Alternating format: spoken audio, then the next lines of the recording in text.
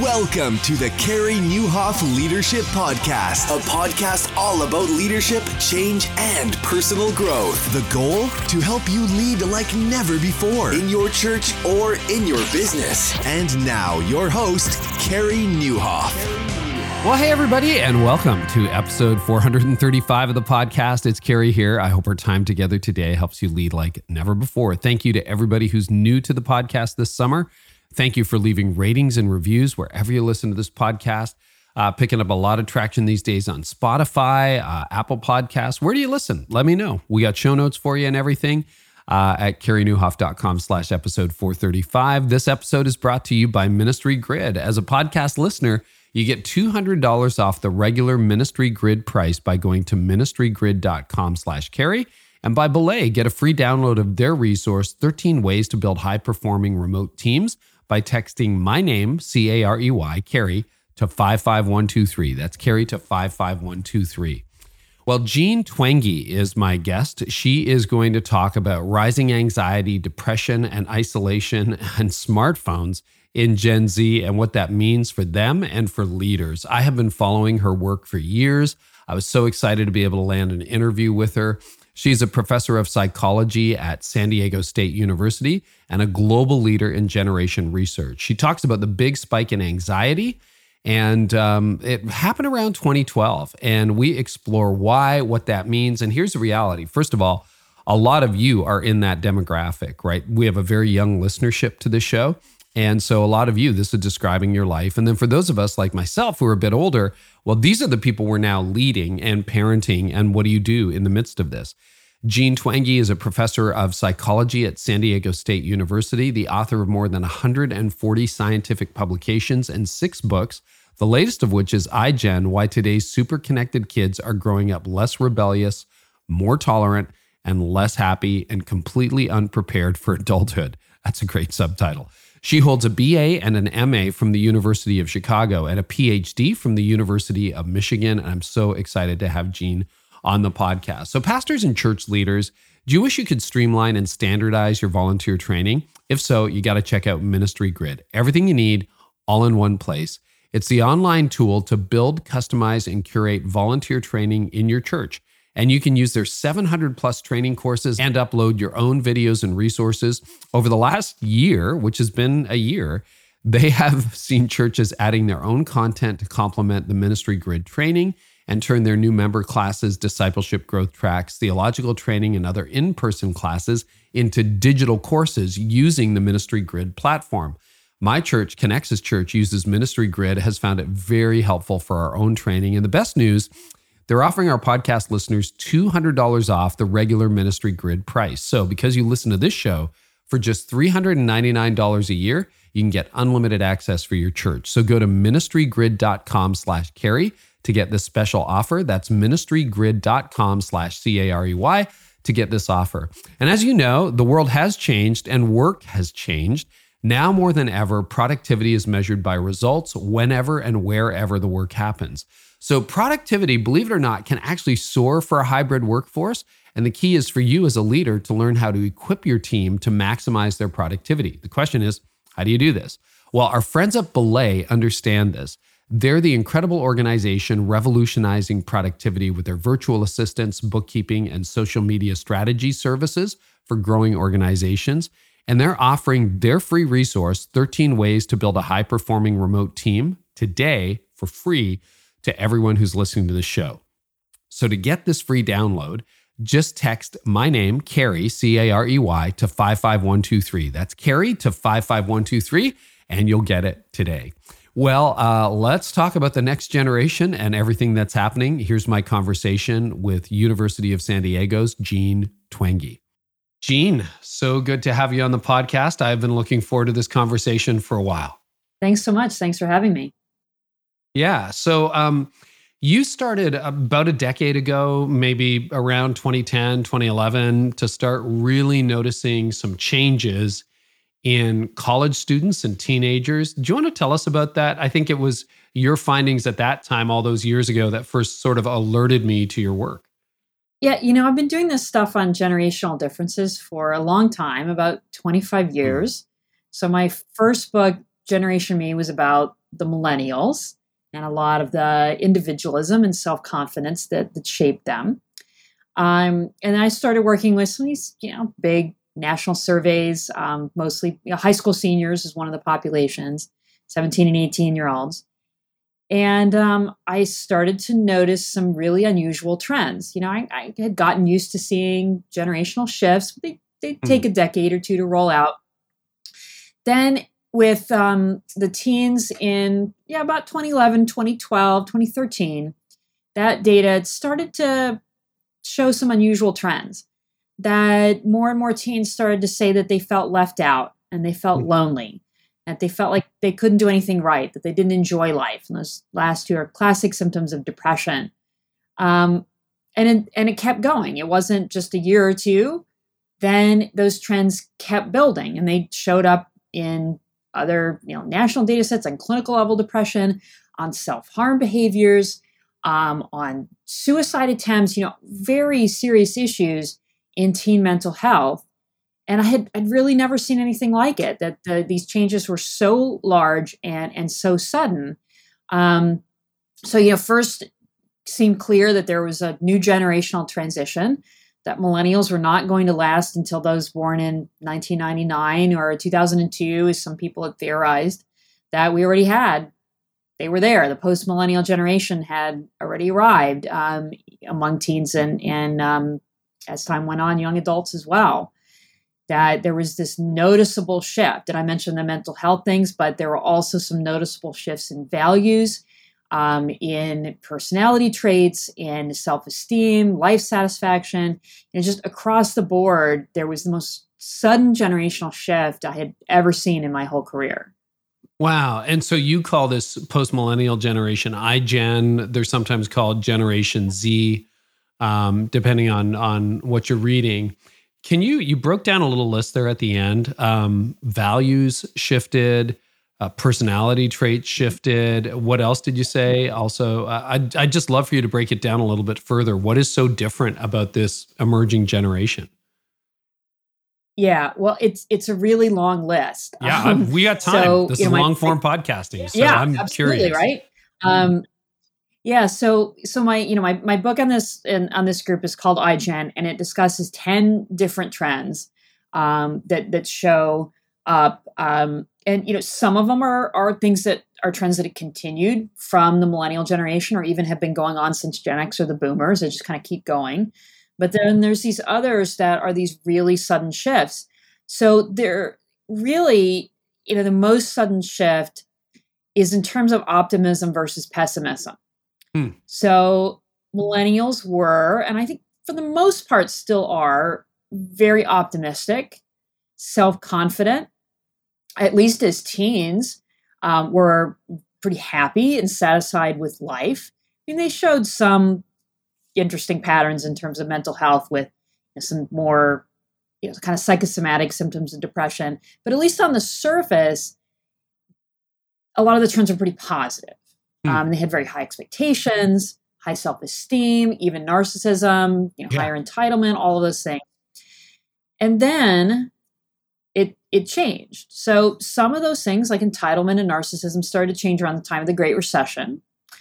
But then for mental health and happiness and life satisfaction and optimism, it happened later, around 2012 or so, that sudden shift toward, the graphs are just amazing. So this is why I put like 100 graphs in iGen in the book, just because it just captures it. They're just shocking to see, life satisfaction, for example, among 17 and 18-year-olds, been measured since the 1970s in this big survey. So we have it all the way back to the boomers, and it steadily goes up. And then, it got the millennials who are very satisfied, and it peaks around 2011 or 2012, and then just goes off a cliff, falls off a cliff, like very dissatisfied with life. Crazy. You never see trends like this, right? You just don't see them. It just, the things being so sudden. And that's just one example. You see the same for expectations, for self-esteem. What happened to expectations? Did they go higher or lower? Depression. Right. So life satisfaction goes down, happiness goes down, self-esteem went down. And then on the other side, then stuff like depression and self-harm and suicide rate, opposite thing, that goes way up. So all consistent with each other. So, as opposed to the millennials, where sometimes you had some facets of depression going up, some going down, some optimism, but then, some underlying, dissatisfaction in some areas. It's kind of a mixed picture with millennials, mostly, tending toward optimism. iGen is just really, really consistent. All these things going in this direction, and more pessimism, less life satisfaction, less happiness, more depression, just much more negative. And in a very sudden shift that was really unprecedented. Wow. And so you started to notice these a decade ago. Have those trends held consistent? Because now this is the thing, and we have a bunch of Gen Z listeners to this podcast. They're not just high school kids anymore. They're college kids. What is the line, just for clarification's sake, in your view, the approximate year range for iGen? When were they born, starting from when to when? Yeah, so I define iGen or Gen Z as those born between 1995 and 2012. Okay. So, admittedly, any birth year cutoff is arbitrary. So the way generations work, there's always people debating, for example, for millennials, at least, did they start in 1980 or did they start in 1982? And people will fight to the death over these 2 years, right? And I think it doesn't matter a ton. Some people like the Pew Research Center for Gen Z, I think they chose 1997. But I don't know. I think if you look at the patterns in the data, it's somewhere in the mid-90s, very, very clearly. It's one of the few times when you can see a very clear generational break. Because between Gen X and millennials, it's much more arbitrary. There's not a really super clear generational break in these trends. But there is between millennials and iGen or Gen so Z. Super helpful. It is there. Like in the mid-90s, this is when you start to see kids born then. Really. Now, how has that tracked into 2021? Are they still pessimistic, low life satisfaction, more prone to depression, low self-esteem? What are you seeing today? We don't know yet. There's a lag in these national data coming out, right? And I a couple times in 2020, I was able to team up with some folks from the Wheatley Institution at BYU and also from the Institute for Family Studies. They funded a few studies, so we were able to get a few samples for mental health among teens during 2020. But, and here's the issue, we teamed up with really great national survey companies. However, we had to get to people through their parents. Just, morally and ethically, that's the only way to do it during a pandemic when you can't do the survey at school. So we were probably missing a lot of kids who maybe weren't connected to their parents. So I am not 100% confident that we know yet. I am really waiting for that national data to come out in a few months to try to see a more comparable 2020 versus 2019. So we tried our best, but I won't be fully confident until we have the government-sponsored data sets coming out. No, I appreciate that. And just, in case people miss the intro, you are actually a researcher. You don't just go out and do a Facebook survey and it's like, hey, Instagram poll. Are you depressed? Are you not? Like, this is peer-reviewed level research. Okay, well, as it was 2019, the year you last had reliable data then, that you would say, we had. What was it like in 2019? Did you see the trends in 2012 continue into 2019, or did they adjust somehow? Yeah.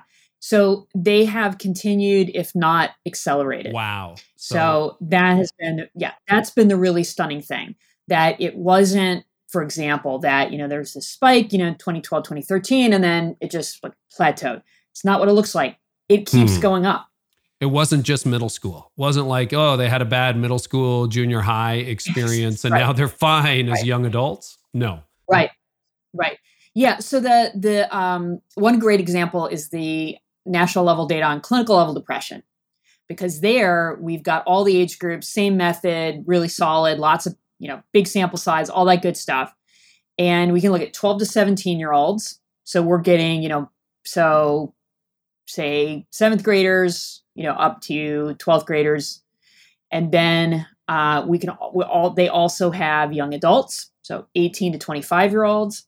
So we can look at those trends across all those age groups and see what's going on. So in that data, for 12 to 17-year-olds, you see that in 2011 or so, the rate for clinical level depression is about 8%, approximately. And then it starts to climb, after about 2012, 2013, and it keeps going. Every single year, pretty much, it gets higher and higher and higher until 2019 when it was 16%. So it doubled. And that's statistically huge, right? That's not just like a small variation. It's enormous. You never see things like that. Right. That it doubled. It's crazy. And just for context, this is not overdiagnosis. This is not people being more willing to seek help, because this is what's called a screening study. They get a cross-section of the whole population because they want to see, well, what's the prevalence in the population, whether they're getting help or not. That's the whole purpose of this type of study. It's called the National Study of Drug Use and Health. That's what they're trying to do. So it's you can't explain it away with those types of explanations. You also can't say, oh, they're just more willing to admit to problems. Well, if that were the case, you wouldn't see it in behaviors like self-harm and suicide, and you do. And those data look exactly the same. You see that increase beginning. So it actually begins a little earlier in the behaviors, but then also just keeps going, keeps up and up and up pretty much every year. Then for young adults. So for young adults, it takes a little longer. It's more like 2013 or 2014 when it first starts to tick up. Then it goes up even faster than for teens. So by 2019, their level of clinical level depression has reached the same level as teens. So it also doubled or almost doubled, and in an even shorter period of time. And why was there the delay? I think because it was a generational effect. It took another few years for iGen to be in that group of the 18 and 25-year-olds, and we're seeing it there too among young adults. And 26 and over, so that's going to be millennials, Gen X. You don't see it as much. It's not as prevalent there. You see it a little bit among the people in their late 20s, a little bit of an uptick, but not much. For the most part, you're not seeing, at least in terms of depression, the same increases among those who are in other generations. You're not seeing it as much for them over the last few years. It's the teens and young adults. So we're going to camp on why a lot, but before we go there, because everybody would be like, we got a lot of parents listening and they're like, wow, these are my kids, or a lot of leaders who's like, oh man, these are the people that are stepping into the workforce now, and I'm beginning to see that. But one more stat that really caught my eye, you say that Gen Z, iGen, is a very safe generation statistically. In other words, not likely to get murdered, not as we live pretty safe lives, COVID notwithstanding. Yet anxiety is at an all-time high.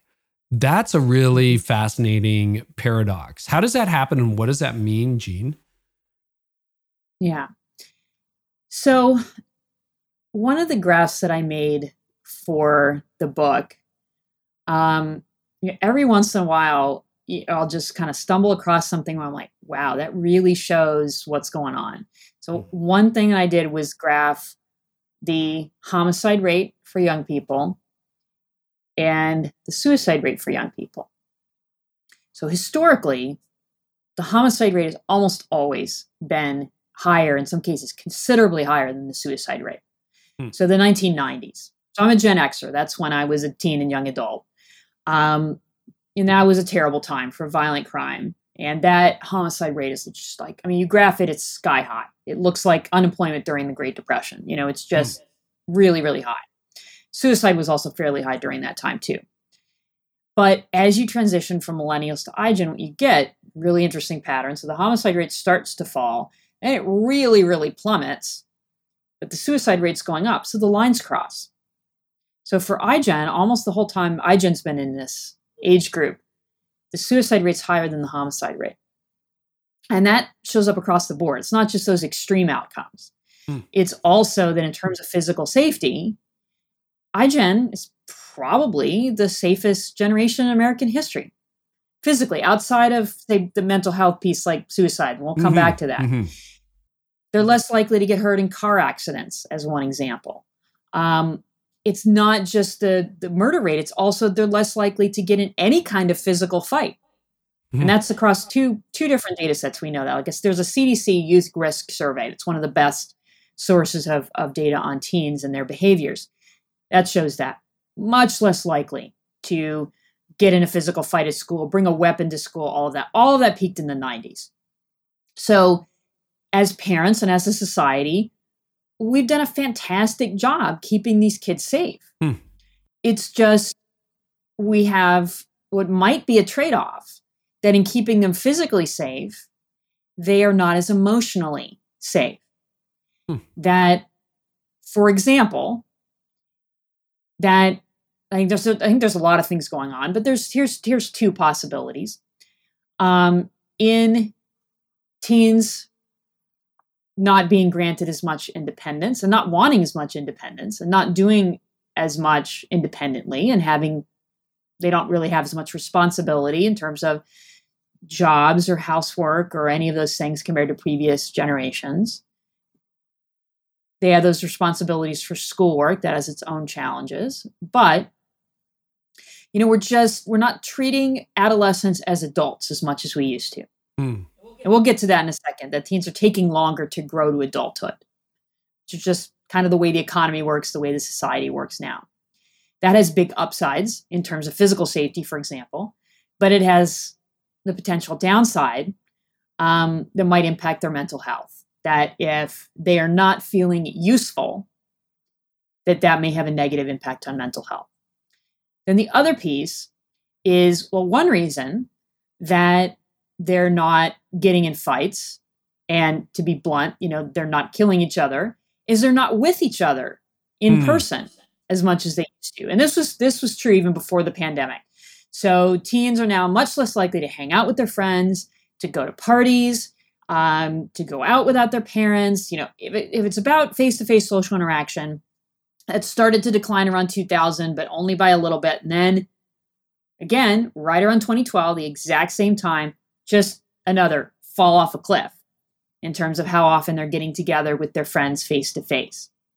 So that can be great for physical safety because they're not out driving around with their friends getting in car accidents and they're not hitting each other, right? But it's also not great for mental health to be stuck in your room, only communicating with your friends via text or Instagram or TikTok. You can stay in touch with your friends constantly, and that seemingly keeps you connected, but it is not as good for mental health as actually being in the same room with your friends. Yeah. Okay. So that is super helpful. Do you think some of it is parenting style? I mean, we've lived through so many metaphors of parenting, but helicopter parenting, parents who want to protect their kids, get them into the right schools, coddle them from all the consequences of their action. You can joke, and I'm barely a Gen Xer. So depending on how you slice it, one of the oldest Gen Xers around. But like if I was in trouble at school, man, my parents sided with the teacher. And we tried to embody that with our kids as well. Once in a while, the teacher was wrong, and that's a separate issue. But these days, teachers almost feel like fear the parent because, what are you doing to my kid? That kind of thing. Is parenting involved? Like what's your take on that? I could be totally wrong on that one, but I'm just curious. Yeah. I think that may have had more of an impact on millennials. So there absolutely was that trend toward, my kid can do no wrong. And I'm going to tell my kid that they're special and they can be anything they want to be and so on. And what you tend to get with that type of parenting, as positives, kids who are self-confident, taken too far, what you get is entitlement and narcissism. Yeah. However, I think that shifted. I think that style of parenting with the parents of millennials was focused on encouragement, sometimes too much. And then it shifted. I think it shifted from encouragement to fear. And then the parents of Gen Z or iGen shifted to more that fear-based parenting. So it had some of the same characteristics in terms of protection, maybe even overprotection, but it had this undercurrent of fear to it that I think came across to their kids. So as one example, and millennials experienced this as well, but I think it kind of got taken next level with Gen Z or iGen, around income inequality, of this idea that you either make it or you don't, so you better make it. And I think that anxiety did get passed on to kids. Now, I think it's pretty unlikely that would explain the big uptick in depression, partially based on timing, because that trend had been in place for a while and we didn't start to see the uptick in depression until 2012. If that had really been it, I think it would have started earlier. But I do think there was a little bit of a shift in parenting. But I think we also massively overestimate the impact of parenting on mental health of teens. Obviously, the relationship with parents is super important. But as long as that relationship is stable and loving, then, and that's probably even more the case for iGen than it was for previous generations. They get along with their parents great. They're very wanted children for the most part. Having kids now is a choice. So, it is stable and loving and fairly consistently. As long as you have that, some of those things around, overprotection or helicopter or so on, yeah, they're going to have an influence, but they're not going to be huge. How that kid spends their time and the food they're eating and whether they're getting exercise and whether they're sleeping and whether they're seeing their friends face to face and, what happened on Instagram last week with their friends, that's going to have often a bigger impact as long as they have that basic relationship with their kids. If they don't, then we're talking about classic stuff around, parent-child and abuse and so on that are really not generational shifts as much as just, things that happen in every generation. Okay, no, that's super clarifying. Yeah, because I do notice when you said we've raised our kids are in their 20s now, but we have, by your definition, a millennial and a iGen or Gen Z. And it's funny because I did see a lot more fear. We live in the country, but our kids played out in the backyard. A lot of young parents today afraid to put their kids in the backyard, afraid to leave them unsupervised, that kind of thing. So you're talking about that kind of like worry over your children? I think that's part of it. I think there's a couple of societal trends that go into this. So one is just, we've shifted as a society to protecting kids more because I think we have to put in larger context. It's not that parents woke up one day and said, oh, I'm not going to let my kids play in the backyard. Right. It's that, no, if you let your kid, say your 10-year-old walk home from the park for a mile, CPS might get called. Correct. Because that's actually happened. There's a whole shift in the societal scene. There are laws in some states. I believe in Illinois, you're not allowed under the law officially to leave your kid alone in the house until they're 16. Really? So this has been codified into law in some cases. Wow. Yeah. And it's not just the U.S. either. There's places. So New Zealand is an interesting example. That's a culture that has a lot of rural stuff going on. It has a lot of a huge independent streak. I took my daughter, who was 12 at the time, in a hotel in New Zealand, and there was a card in the room that said that she could not go anywhere in the hotel by herself unless she was 14. And we traveled all kinds of places. We just come from Hawaii, and she would go to the beach and the pool by herself and come back, and nobody cared. And it was especially strange that it was New Zealand, which is such a great country and has, much, more relaxed attitudes in general. But, these things are happening over and over. So it's not that all parents want to participate. It's that we're often forced to. So there's that going on too. And I do think that, there has been a shift in attitudes as well. So that's one piece of it. But you have to say, well, why? Why do we protect kids now more? And one reason, and this also gets to the root of some of the other trends around Gen Z or iGen, is that the whole developmental trajectory has slowed. People are growing up more slowly over the whole lifespan. So younger kids are less independent than they used to be. School-age kids, less likely to walk home from school. Teens, less likely to get their driver's license or have a job or have sex or drink alcohol. All these things that, Gen Xers like me were doing with abandon in the 80s and 90s. So it's called a slow life strategy. When people live longer, when healthcare is better, when education takes longer to finish, parents tend to make the choice to have fewer children, nurture them more carefully, and have them grow up more slowly. And that's the way we live now. And that wasn't always the case. Mid 20th century, it was fast life strategy. People would have a lot of kids and just hope it worked out. That's how you used to do it. And now that's different. You're reminding me of two things. Number one, being 5 years old, my dad sending me to the corner store to buy him cigarettes by myself. And, right. That's And not. Yeah, we never did that with not our just kids. The Coke, cigarettes. He'd be horrified knowing that now, and he eventually quit smoking. But hey, that was the 60s, right? That's the way it was. And, or totally. The 70s, absolutely. Whenever that was. And then I still remember, I have a degree in history. I think it was John Stuart Mill, the philosopher, son of James Mill, had mastered Greek by the age of 3.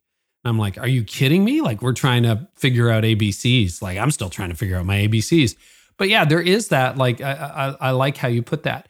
Okay, now to the big question. Why this spike? And this is where you've spent a lot of your research over the last 10 years. And I think you had that article in The Atlantic, et cetera, that kind of went viral, and a number of other talks and so on. But why the massive change? There are a couple of factors, but I think your argument is there's a big one. Yeah. And I think there is more than one for sure. But yeah, the more and more, it absolutely looks like there's at least probably a primary cause. So at first, when these big increases in depression and unhappiness and started to show up and a big decline in life satisfaction, I had no idea what was going on. I the first couple of years I looked at this and went, what the heck? Water supply, it really the air quality, like what, right? Yeah. So when you think this through, you have to think of something that changed. It can't be just, what are the usual causes of depression? Well, genetic predisposition. Well, that's not going to change in 2 or 3 years or even 10 years. Right. So you have to think about overall, what's changing? That's your challenge. So, when you do cultural change research, sometimes you go, okay, is it the economy? Well, no, that's actually completely misaligned. So you get that beginning around 2012. Well, 2012 to 2019, that was a great period for the economy. You had economic expansion. The unemployment rate was steadily going down. It's exactly the opposite of what you'd expect for economic trends for people to become more depressed. Plus these are teens we're talking about here. We're not talking about people who are supporting themselves. Usually economic factors aren't going to be as big as it would be for adults anyway. But still, totally the opposite direction of what you'd expect. Okay, so you have to go elsewhere. Well, okay, I thought any events that occurred around 2012 that hadn't been there as much before and then accelerated through 2019. It's tough to think of anything. There really is very little that fits that description. And the few that do tended to be more isolated in their effects. So the opioid epidemic is a good example. So that did start around that time. However, mostly affected adults, not teens. You can go, okay, maybe it's their parents, but was mostly in certain areas and not others. Yet these increases in depression for teens are showing up everywhere across racial and ethnic groups, socioeconomic status, region of the country, everything. Pretty uniform. So it doesn't seem likely that could be it. And so I puzzled over this for a really, really long time. And then I found a poll from the Pew Center for Research. It turns out the end of 2012 was the first time that the majority of Americans owned a smartphone. And then you look at teens themselves, that was also around the time that social media use moved from optional to mandatory. So there's no exact definition for that, but in 2009, only about half of 12th graders were on social media every day. And by 2017, it was about 85%. Wow. So I think there's kind of a tipping point there. You get to about, around 75%. Then if you're not on social media, you're left out. Yeah. So that was a big transition too. Partially because social media is social. it doesn't just affect the people who use it, it affects the people who don't use it. Because then if you're not on it, you're left out. And if you are on it, well, then you might still be left out because, say, your friends went to a party, posted pictures on Instagram, and you weren't invited. So there's these elements. And then social comparison and body image issues, and that it displaces time for other things. All these things going on. And it affects you whether you use it or not. So the other thing that happened is that shift that we touched on earlier. Teens started spending a lot more time online and a lot less time with each other face to face, and a lot less time sleeping. And that is a terrible formula for mental health, because you're spending less time on things that are very good for mental health, face-to-face social interaction in real time, and sleeping. And you're spending a lot more time on something that is either negative, or maybe some people think it's a wash. Even if you think that spending a lot of time online is a wash for mental health, you still could get this negative effect because it's displacing time for other things. And what I'm often asked at this point is, how can you be sure that it's smartphones and social media causing depression rather than the other way around? Well, among individuals, it could be either one, and we can talk about that. But when we're talking about the trends over time at the generational level, I think it's extremely clear that it's the technology leading to depression rather than the other way around. Right. Because if you make the argument that it's depression leading to the technology use, you'd have to say teens became depressed for some completely unknown reason nobody's been able to figure out even 10 years later. And then that caused them to buy smartphones and spend more time on social media. That seems extremely unlikely. It seems much more likely that this technology became popular, especially among teens. They started to use it more. It kind of took over, had these after effects on how they were spending their time, and then that led to depression. And that's exactly how the data looks. We did this more sophisticated statistical analysis once and matched it up, and there's about a year delay. The technology comes first, then the depression. Yeah, and you know what? Having read your research and some of your writing, your talks, I buy that. So I'm not going to argue with that, because I want to unpack what that means. So we've got a lot of iGen, Gen Z listening. We have younger millennials listening. Got a lot of Gen X and some boomer bosses listening, and now we're onboarding this generation out of college into the workplace. One of the things I've heard a lot of leaders say, and I've experienced this to some extent in my own life, having a pretty young team, both at the church when I worked there and at times in my company as well, is that often this generation doesn't emerge with life skills. Do you agree with that? That there's a little more nurturing on behalf of employers and bosses and leaders that has to happen with this next generation? And then if so, what does that look like, Gene? What do we need to do? Yeah, I think so. So, to put this in context, there's some big upsides for iGen coming into the workplace. So they have a strong work ethic.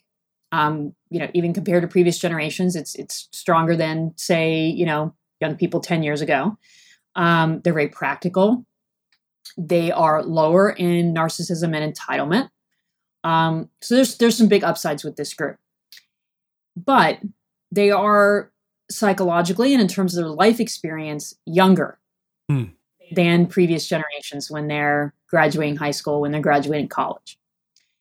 So say coming out of high school. So I work in higher education, college faculty, and this is I think one of the biggest, if not the biggest challenges in higher education today, that kids are coming to college without as much life experience, without as much experience with independence specifically. So, they may not have gone out of the house without their parents all that much, or had a job, or have much experience with sex or alcohol. And there's some big positives to that. But then they get to college and boom, they have to do all of that. And it's like going 0 to 60 in a short period of time. And they have those experiences often when they're away from home for the first time. Very challenging. Yeah. And then that happens again in the workplace, because college faculty and staff have a harder job. We feel that we need to bring them further in 4 years than we used to because they're coming to us with less independence. Often, what I hear a lot from college faculty and staff is they see a lot of students have more trouble making decisions, probably because they didn't have experience with making decisions. And I always want to be clear, I'm saying this in terms of empathy, not criticism. And I think, if you do happen to be older and you put yourself in the shoes of someone who has not had those life experiences, oh my gosh, that is hard. That is so hard to come from that background, just not having had those experiences and then have to make these decisions and have independence. I think that would happen to any generation. I don't think it's a sign of weakness. It's just a sign of how we live now, that there's these challenges. And it's really, really hard. So, we see that at the college level, and we have to try to bring them farther. And we're doing the best we can. So bosses, we're trying really hard not to coddle them, but sometimes we almost feel like we have to, because they're coming to us with, these just fewer experiences with independence, decision-making, and so on. And we're trying to get them there, but can't always do that. And it varies also from one campus to another. On some campuses that is honestly, to criticize, some folks in my own field, apologies, but I think there has been, a little too much coddling in some cases of, you can take that exam whenever you want. Well, what's going to happen when you say, well, okay, so here's an example. And I said no to this, but a lot of folks don't at the college level. I had a kid say, I have to take the final late because I'm going to Vegas for my birthday. I'm like, oh, really? Well, we've got 300 other people in this class, and I can't give, 200 makeup exams. So, that's not really a valid excuse, dude. Very Californian now, after 20 years here. So my thought always with these things, so I'm mostly teaching upper division undergraduates, in 2 weeks, they might be in spring semester. In 2 weeks, they might be on a job, in a real job, starting their careers. And this is always my thought. What would the boss say? Right. If you said, oh, I can't make the big presentation because I'm going to Vegas for my birthday. No, or you're fired, or some version of that, right? Right. So I think about that a lot. I don't want to be the mean professor. I teach psychology. I try to have very open discussions and have empathy as much as possible. On the other hand, and I think about this as a parent as well of teens and two younger kids too, that I got to prepare them. I have to prepare them for what's coming. So as a parent, you're not raising children, you're raising adults. And as a college professor, you're not just teaching college students, you're teaching future workers. And the reality is, they are going to have to be prepared for that world. And too often, I think, as parents, we're not preparing them for that world. As teachers, we're not. And I think that can be a problem when they end up in the workplace, with some of these attitudes and lack of experience that is not going to serve them well. I think it's a huge challenge for this generation and for leaders. Without saying too much or being inappropriate, how did that conversation go with the student who wanted to go to Vegas for his birthday or her birthday? Like, did you end up in a good place with that, or? Well, the way most of these conversations go is that I just have to say no. Yeah. And what I almost always go, oh, but my other professors let me do it. I'm like, okay, great. That's them. So yeah, it doesn't always go great. But I just have to hold my ground and say, look, I'm trying to be fair to everyone. Right. Because that's the other value system here. Really? Yeah. So, and there's no one right answer to this. The whole makeup exam things is, get any professor talking about it and you get 10 different opinions. But in my view, there are situations where you absolutely have to make accommodations. And then there's some that are a little bit more of a gray area, or in this case, seriously, you really asked me that category. Yeah. So for students who are listening, and you do have a number of like thousands of people in that demographic you're describing who are listening right now, what would you say to them? It's like, you're merging into life. They're over 18. 18 to 24 is the second biggest demographic for this podcast. So, they're merging into life. They're going to get a job. They're trying to get into grad school, whatever they're doing. What would some tips be for them? Because they're probably feeling like you heard them and understand them. And they're like, okay, so now what? Yeah. Yeah. So, just to put things in context, I always want to make sure that people are understanding where I'm coming from when it comes to talking about generational differences, because there is absolutely a natural defensiveness when you hear somebody older talking about your generation. True. I vividly remember what that was like as a young Gen Xer, and especially the baby boomers talking about us. I'm like, you have no idea what you're talking about. Yeah, as an older Gen Xer, I felt the same defensiveness. How dare you criticize us? Mm-hmm. Yeah, absolutely. There's a natural defensiveness. So I totally, absolutely get that. In my view, the best way to get around the danger of stereotyping a generation I'm not a member of is to try to rely on the voices and opinions and responses of the generation themselves. So the data that I've been discussing is not based on older people observing the generation. It's based from younger people themselves, on surveys and interviews and other sources, what they say about how they're feeling, their values, what's important to them in life, how they're spending their time, all of those things. All of it's self-report. All of it is from these generations themselves. And we're comparing their experiences to previous generations when they were young. So that's the other thing I think happens too often in generational stuff is, they'll do a survey and find some stuff. Well, maybe that's just because people are young. Right. So taking that perspective of, this isn't stereotyping. In my view, it's listening. It's listening to what young people have to say, from as many sources as possible. But you have to be clear-eyed about the challenges, the advantages and disadvantages of your group. So in talking to college students and young workers in this group, I think it's important to recognize your strengths, that your generation has a lot of amazing strengths. I mentioned work ethic. I think also how fantastically, wonderfully inclusive this generation is. They are just cool with, no matter who you are, they're pretty cool with it. Huge strength. So keep those in mind, hold those close, even as things feel challenging.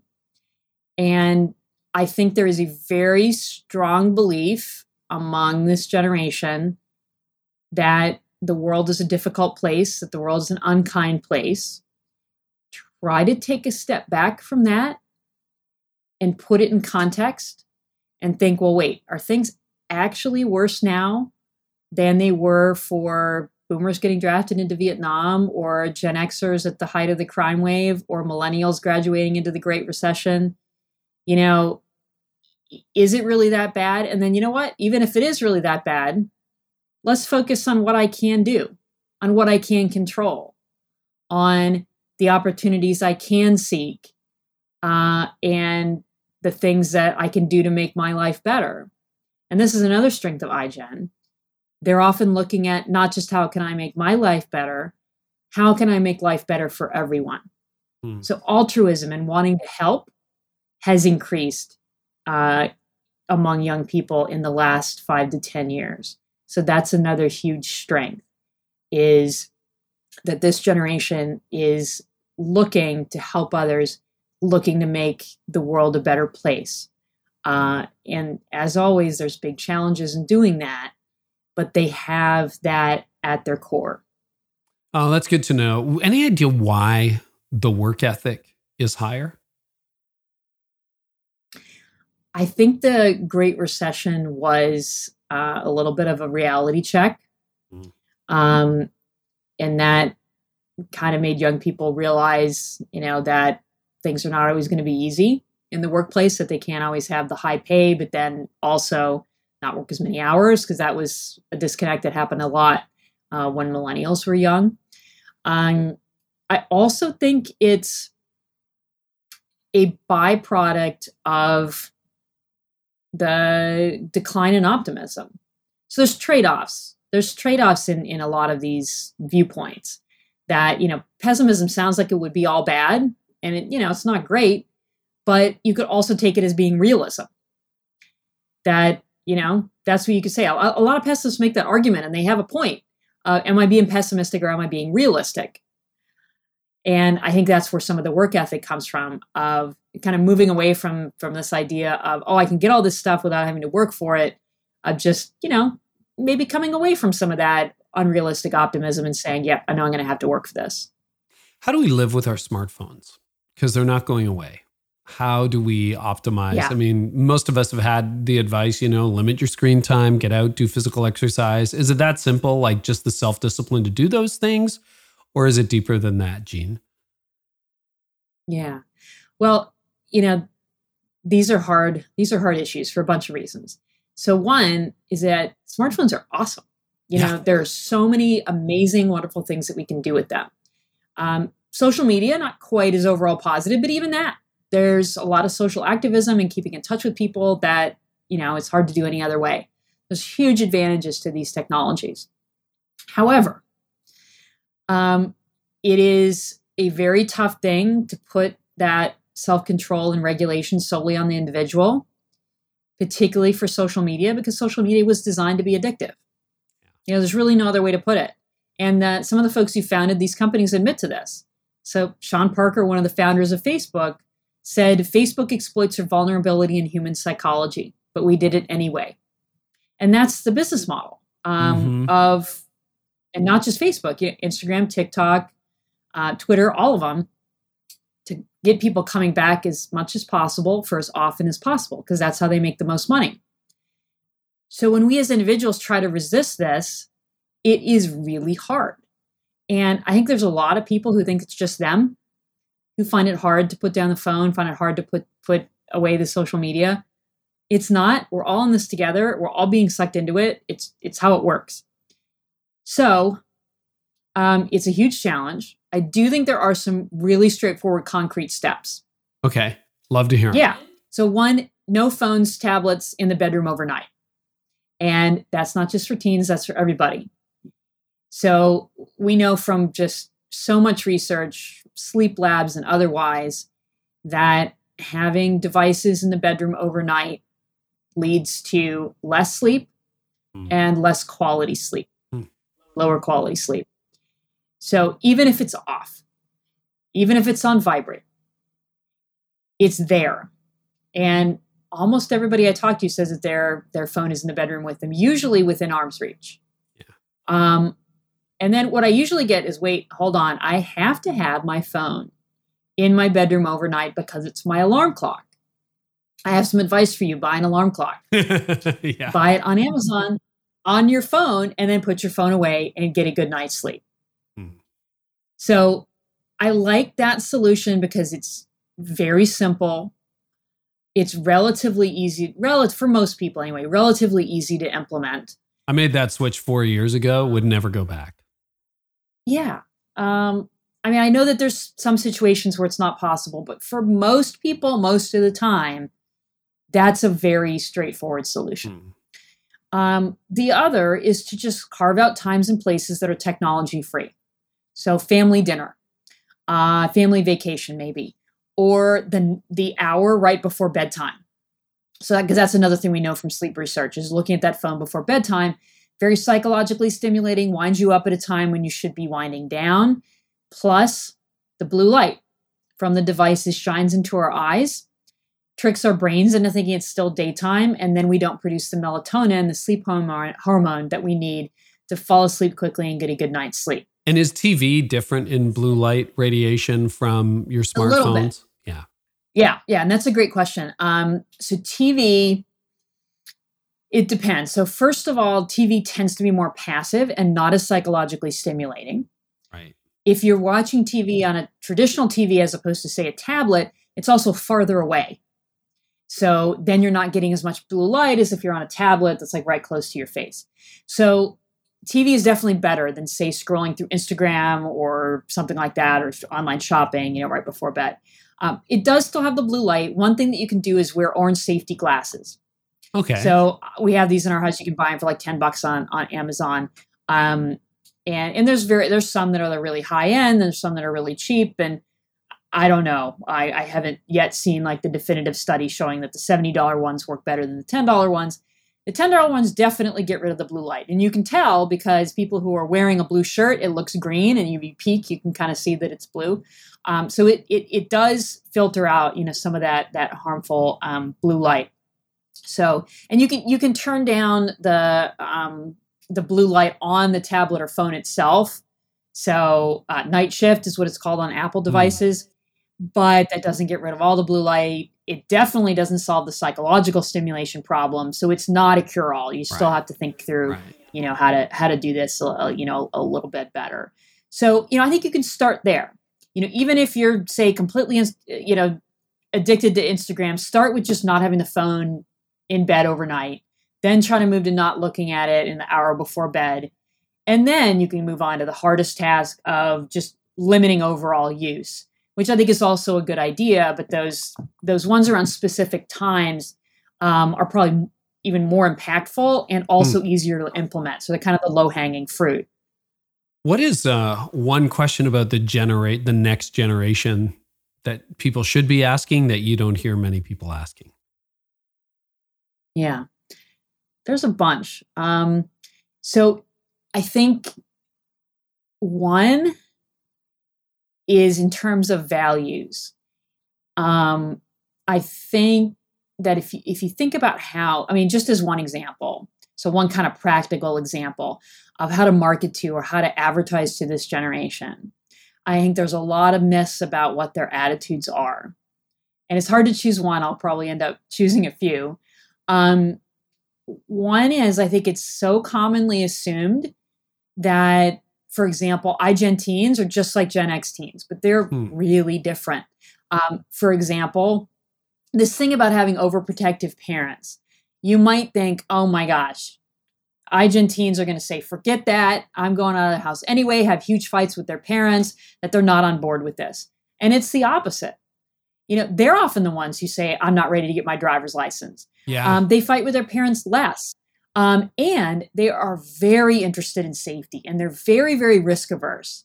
And I think that hasn't been as understood. I think that's, a huge opportunity for reaching them is understanding that aspect of their psychology, that they just don't want to take risks. And it also means that if you think they're uniquely entrepreneurial, they're not actually. They're actually a little less interested in owning their own business than Gen Xers and Boomers were at the same age. And it's because of risk. It seems like too big of a risk to take. And, that applies across many areas of their lives, that whether it's a physical risk or an emotional risk or a financial risk, they're just not as willing to take those risks as previous generations of young people. Wow. That's a surprise. Good to know, because I've seen some hustle in the next generation, and it's just good to know what the data says. Jean, this has been fascinating. People are going to want to know more. Where's an easy place to connect with you and your work online? Yeah, so I recently revamped my website. It's www.jeantwenge.com, and there's information on there about some of the speaking engagements that I do, because both virtually and eventually again in person, traveling to companies and speaking to leaders and, educational institutions and everything else. It's one of my big focuses these days. I try to put together a fun talk on these issues and get into the applications for life and for marketing and for managing and all that stuff. And there's also info on there about my research and books as well. Well, this has been fantastic. Jean, thank you so much for being with us today. Thanks so much for having me. It was a fun conversation. Well, if you want more, we have show notes at careynieuwhof.com/episode 435, including links to all kinds of things. And We do that for every episode. We've also got this one on YouTube. If you haven't checked us out on YouTube yet, we have a growing channel over there. And man, I'm so grateful we get to do this. I've got the last What I'm Thinking About segment for a little while coming up, because next episode, we're flipping the switch and we're moving to an Ask Me Anything About Productivity. I want to coach you and give me your questions. Give me your questions about productivity. Like, what are you struggling with at work, at home, with time management, energy management, priority management? You can go to CareyNieuwhof.com/podcast, click on the Start Recording button, and then ask me anything about productivity. But for this very last time, I'm going to talk a little bit about Tim Keller's new piece on social media identity in the church that came out earlier this summer. First, I want to give you a sneak peek of the next episode.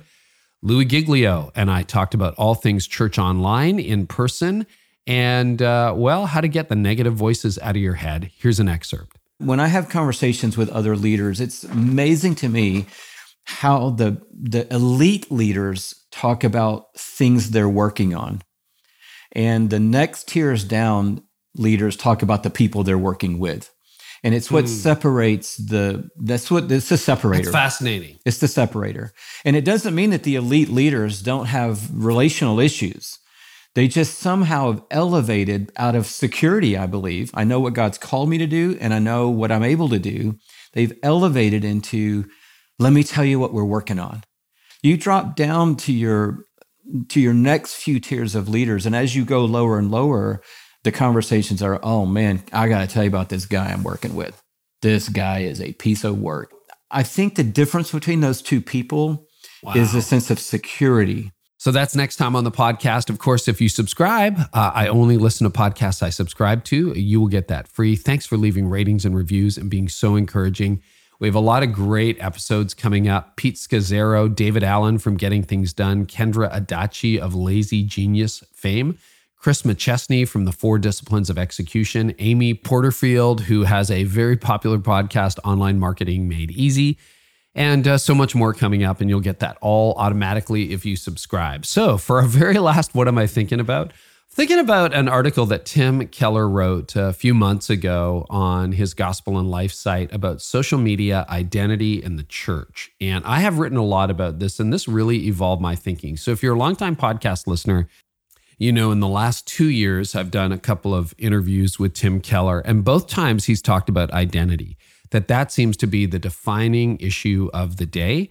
And he wrote a new piece that I just want to share a few ideas from, because he really made me see how identity and our online personas are connected. And I thought it was so helpful. We'll link to the piece in the show notes so you can read the whole article. But let me just give you a couple of thoughts, because, you know, we all know about the algorithm and we all know about confirmation bias and being sucked into the wormhole of extremist thoughts. But what I really liked is Tim is actually reviewing another book, which we will link to. It's by a guy named Chris Bale. It's not Christian Bale, and it's about the prism of social media.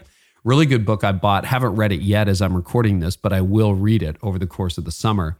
But it's about social media identity and the church. The book by Chris Bale is called Breaking the Social Media Prism. And here are just a few thoughts. So the research that Chris Bale has done suggests that really when you think about why are people so extreme online, he says that actually Irving Goffman, who he cites, has called that a lot of extremists online have a spoiled identity. In real life, they have not done well. Extremists often lack status in their offline lives and have experienced marginalization.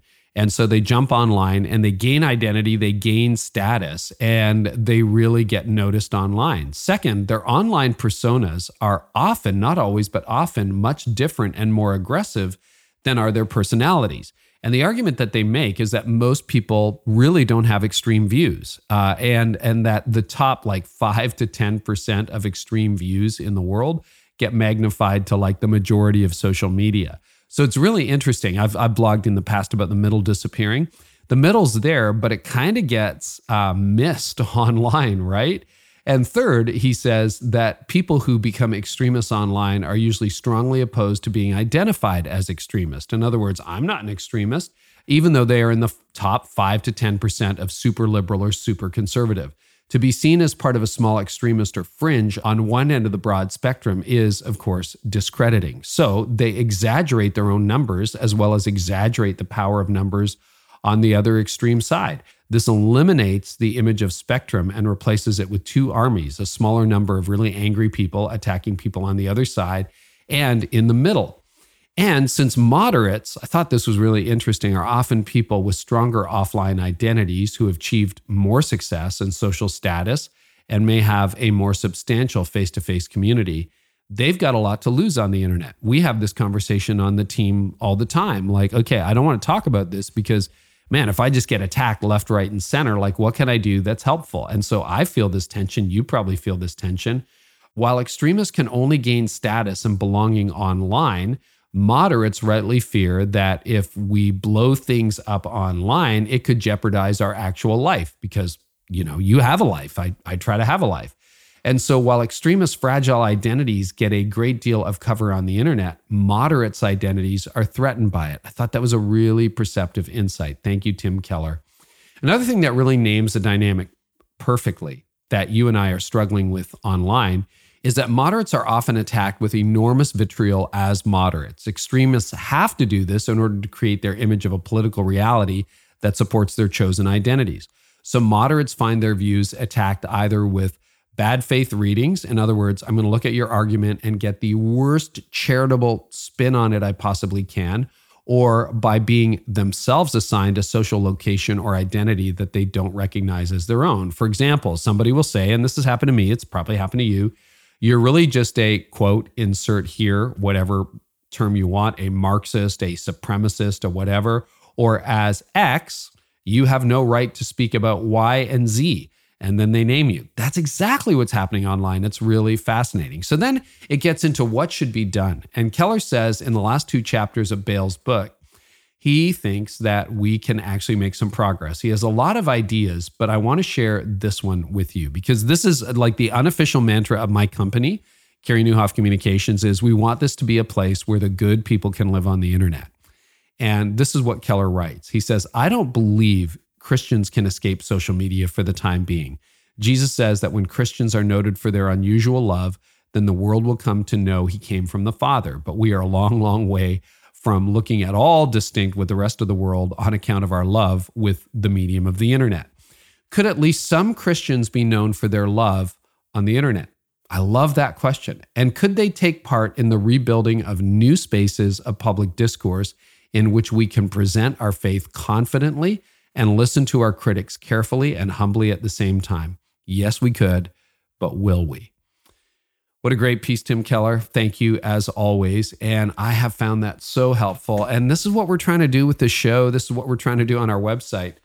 We're trying to find a place, not where the extremists can gather, because they got their own forums, but where people like you, and I think to some extent people like me, can gather and have meaningful dialogue. We're not going to always agree. We're not going to vote the same way. We're not going to have the same view on everything. But if we can be respectful and kind and loving toward each other and loving toward outsiders, I think we can make a lot of progress. So that is the last segment of what I'm thinking about for a little while.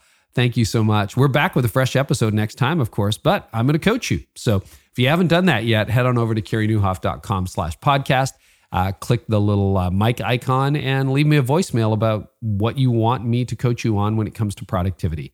Thank you so much for listening, and I hope our time together today has helped you lead like never before. You've been listening to the Carey Nieuwhof Leadership Podcast. Join us next time for more insights on leadership, change, and personal growth to help you lead like never before.